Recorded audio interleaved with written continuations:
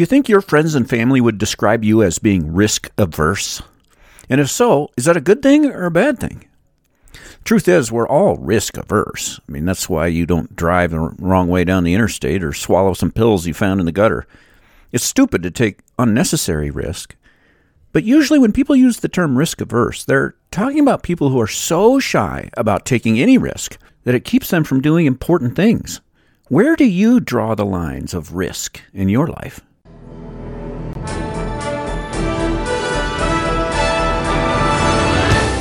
Welcome to the Food for Your Soul podcast, where we apply the Word of God to the hearts of men and women to stoke the fires of your delight in Christ. Here's your host, Dr. D. Richard Ferguson. Celebrate and honor people who are like Epaphroditus. People who are like Epaphroditus. Now, it's not saying to do this for everyone. Obviously, we should show respect to everyone. We should show love to everyone. Obviously, we should do that. But what Paul's talking about here is a special kind of recognition and honor that goes beyond just the norm. It's reserved for those who are like Epaphroditus. The world honors fame, mostly athletes and performers, regardless of their character. They could be criminals, and they still honor them. And since we live in this culture, we're going to tend to be like that. We're going to tend towards celebrityism, and we'll make much of Christian pop singers, and not make much of like missionaries who risk their lives for the gospel. That's going to be our tendency since we live in this culture. We tend to clamor around the talented and the beautiful and make celebrities out of those who can entertain us or the people who are rich or whatever. But if we do it right, if we don't fall for that, we do it right. We really do try to honor men who are like Epaphroditus. What exactly is it that we're looking for? Who are the Epaphroditus among us? And what was Epaphroditus like? Well, he's described in verse 25. You got 5 words that Paul uses to describe him in verse 25. Brother, worker, soldier, messenger, and minister. All of those are honoring descriptions. Paul's lifting him up. To Paul, he was a brother. He was at Paul's level. They were close. And he was also a fellow worker and a soldier. And then to the Philippians, he was a messenger and a minister. And both of those words are, the first one is apostolos. We get our word apostle from it. The second one, liturgos. Somebody carrying out a priestly service. The first word is missionary. The second word, priestly minister. That's what Paul sees when he looks at Epaphroditus, which is striking because nobody else is going to see that. Everyone else looks at Epaphroditus. The difference between Epaphroditus and Timothy is striking. Timothy's this big, celebrated leader. I mean, he's a preacher, he's a teacher, he's an evangelist, he's a church leader. Epaphroditus, you don't see any of that. He's an errand boy. He's making a delivery. Everyone else looks at Epaphroditus and they just see a guy on an errand making a delivery. Paul looks at him and he sees a minister in the priestly service carrying out the most holy work. That's a great lesson for us when we think of what's mundane and what's exalted in ministry. A lot of us have tasks in ministry that seem mundane because it's just a support role. Well, support roles in the church are tremendously important, and Paul shows us that with Epaphroditus. So all of that's the description. That's what he was like in verse 25. But as wonderful as all that is, that's not why we're told to honor Epaphroditus. Actually, that stuff that's in verse 25, that's true of all of us to some degree. We're all brothers and sisters in Christ, and we're all working and laboring to some degree. We're all soldiers. We're all involved in spiritual warfare, so we're soldiers. All Christians are carrying out priestly service in God's temple because we're a kingdom of priests, right? So that's true of all of us. What was it that made Epaphroditus worthy of such special honor? One word. Risk.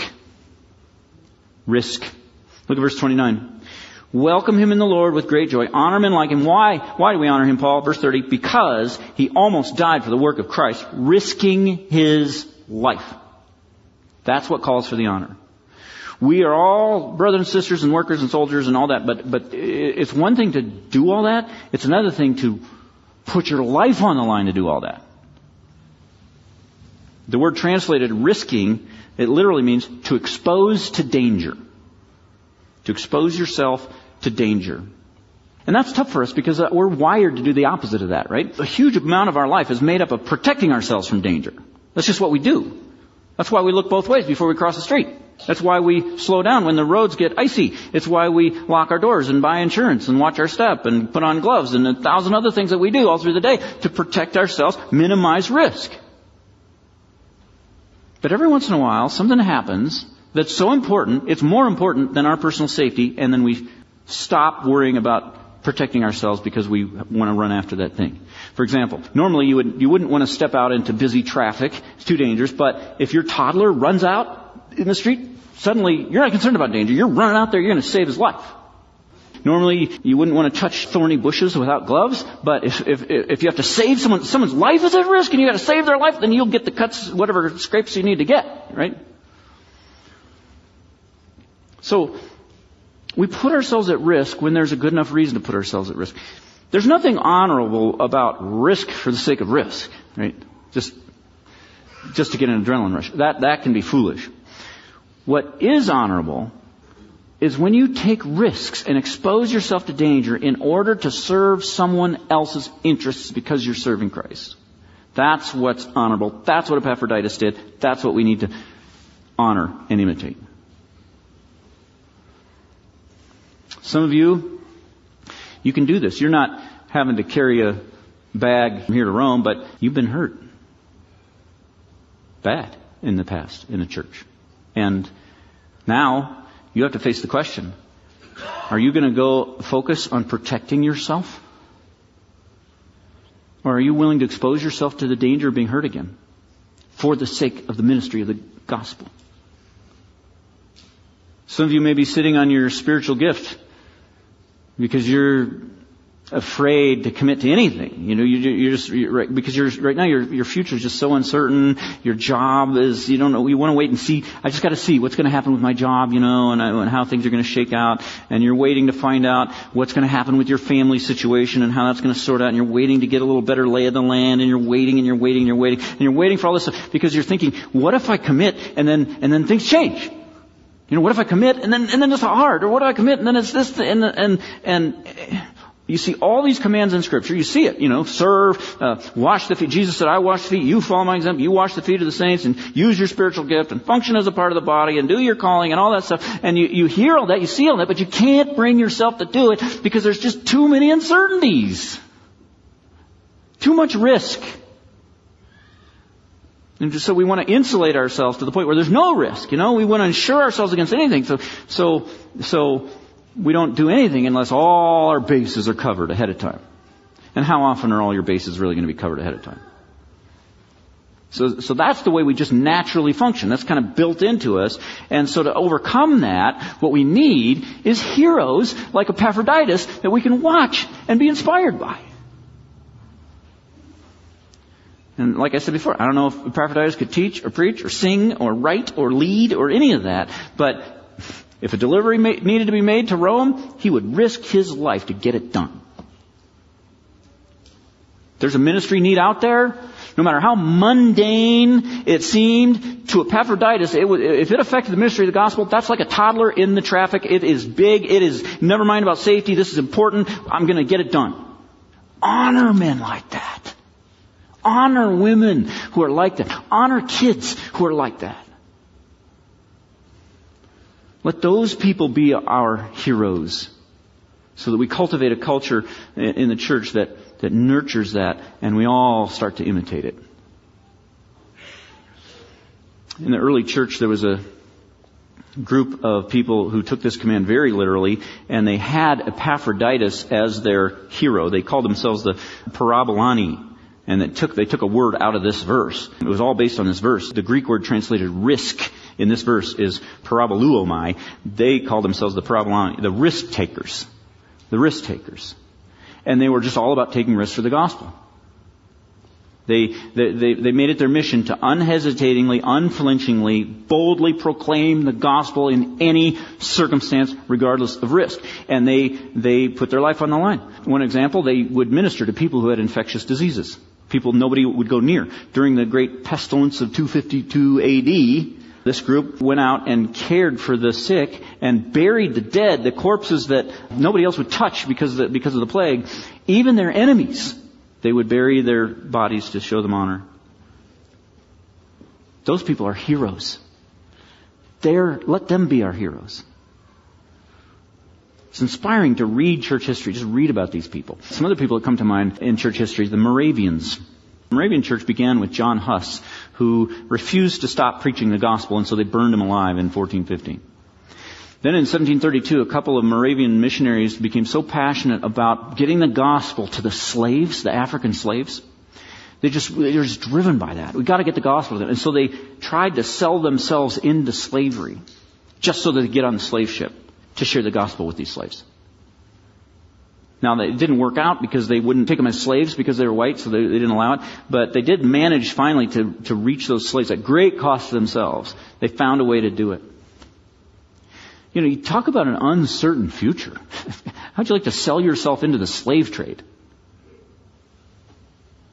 That kind of risk-taking comes from passion for the progress of the gospel. We just care about the gospel, about the Word of God getting into people's hearts. You care deeply enough about the progress of the gospel and the Word taking hold in people's hearts, and you have an attitude that just says, we've got to get this done. It has to be done. If I have to get hurt in the process, so be it. If I have to get killed, so be it. If I have to do something really hard, fine. We've got to get this done. That's what will drive us. And whenever we see someone that has that attitude, let's find a way as a church to welcome them with great joy, celebrate them, and hold them in the highest honor. Paul doesn't even tell us to do this. He just says, honor the people that do it. Then you'll start doing it. That's step one. Then maybe we won't be so prone to be lulled to sleep by how mundane our particular ministry seems to be.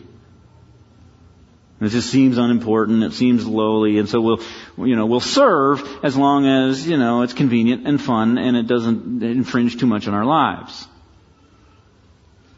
But if our lives were threatened, would we keep going in ministry? Would we keep going? You just think of your ministry. Maybe you highly value your role, but would you die for it?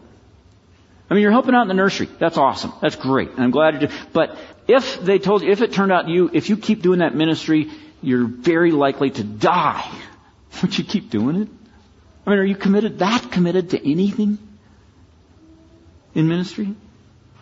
And I know some people are thinking, I can't, I haven't found that special niche, where I don't have anything where I'm really driven with passion, like some people are. Let me ask you this. Do you think Epaphroditus rolled the dice with his life and put it on the line because he felt a compelling passion to carry bags from point A to point B?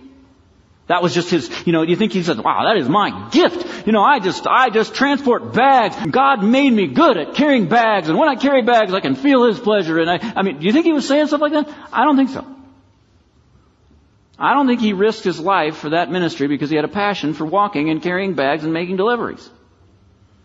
I think he did it because he had a passion for the progress of the gospel, and carrying that bag at that time was what was needed in that moment, and so he was going to do it.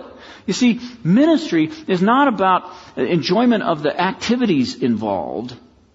It's about having a heart so consumed with the final outcome that you'll do whatever it takes to get it done. So, let me just ask, will you commit right now? Would you just, right there in your chair, right now, before God, make a commitment and just say, God, I will risk my life if need be. I will make your kingdom my highest priority above everything else. Will you do that? And if anybody's reluctant to do that right now because there's so much risk, I got some great news for you. There is no risk. There's no risk. You look at Epaphroditus, somebody looks at him and says, man, wasn't he being reckless? Isn't it foolish to gamble your life like that? Not this kind of gambling. Not in this case, because this is a special kind of gambling. It's not like the kind you see in Las Vegas. This is a very rare form of gambling known as, I call it sure thing gambling. And the thing about sure thing gambling is you're guaranteed to get a 100-to-1 payoff every time you play. I get that from Mark 10 and Matthew 10. Matthew 10:27, Peter said to him, "We have left everything to follow you, Jesus. What then will there be for us?" So what's the payoff? And Jesus said, "I tell you the truth, no one who has left home or brothers or sisters or mother or father or children or fields for me and the gospel will fail to receive 100 times as much in this present age, homes, brothers, sisters, mothers, children, and fields, and with them persecutions, and in the age to come, eternal life." Whatever you risk, you're guaranteed to receive 100 times that, plus eternal life thrown in as a bonus just for playing. Will you take those odds? Father, we thank you that you've made it so safe for us to risk our lives. We might be killed. We might suffer loss. We might get ourselves into a ministry that's really, really hard and really, really painful and difficult and everything. That might happen, but we'll never come out on the short end in the end. We'll never have regret for anything that we gave up in order to pursue what you've called us to do. Help us, Lord, as a church, to be like him, to be like Epaphroditus. Help us, teach us how to honor men like him, women like him. But let us reflect in our culture, our church culture at this church, your heart, and honor those who deserve honor because they lay their lives down and are not afraid of risk because they're so passionate about the work of the gospel. Thank you for listening. If you found today's episode edifying, why not share it with a friend? This season of the Food for Your Soul podcast features excerpts from our sermon series on the book of Philippians. 50 expository sermons covering every verse. You can find those and hundreds of other sermons for free download on drichardferguson.com. Until next time, rejoice in the Lord always and set your mind on things above where Christ is seated at the right hand of God.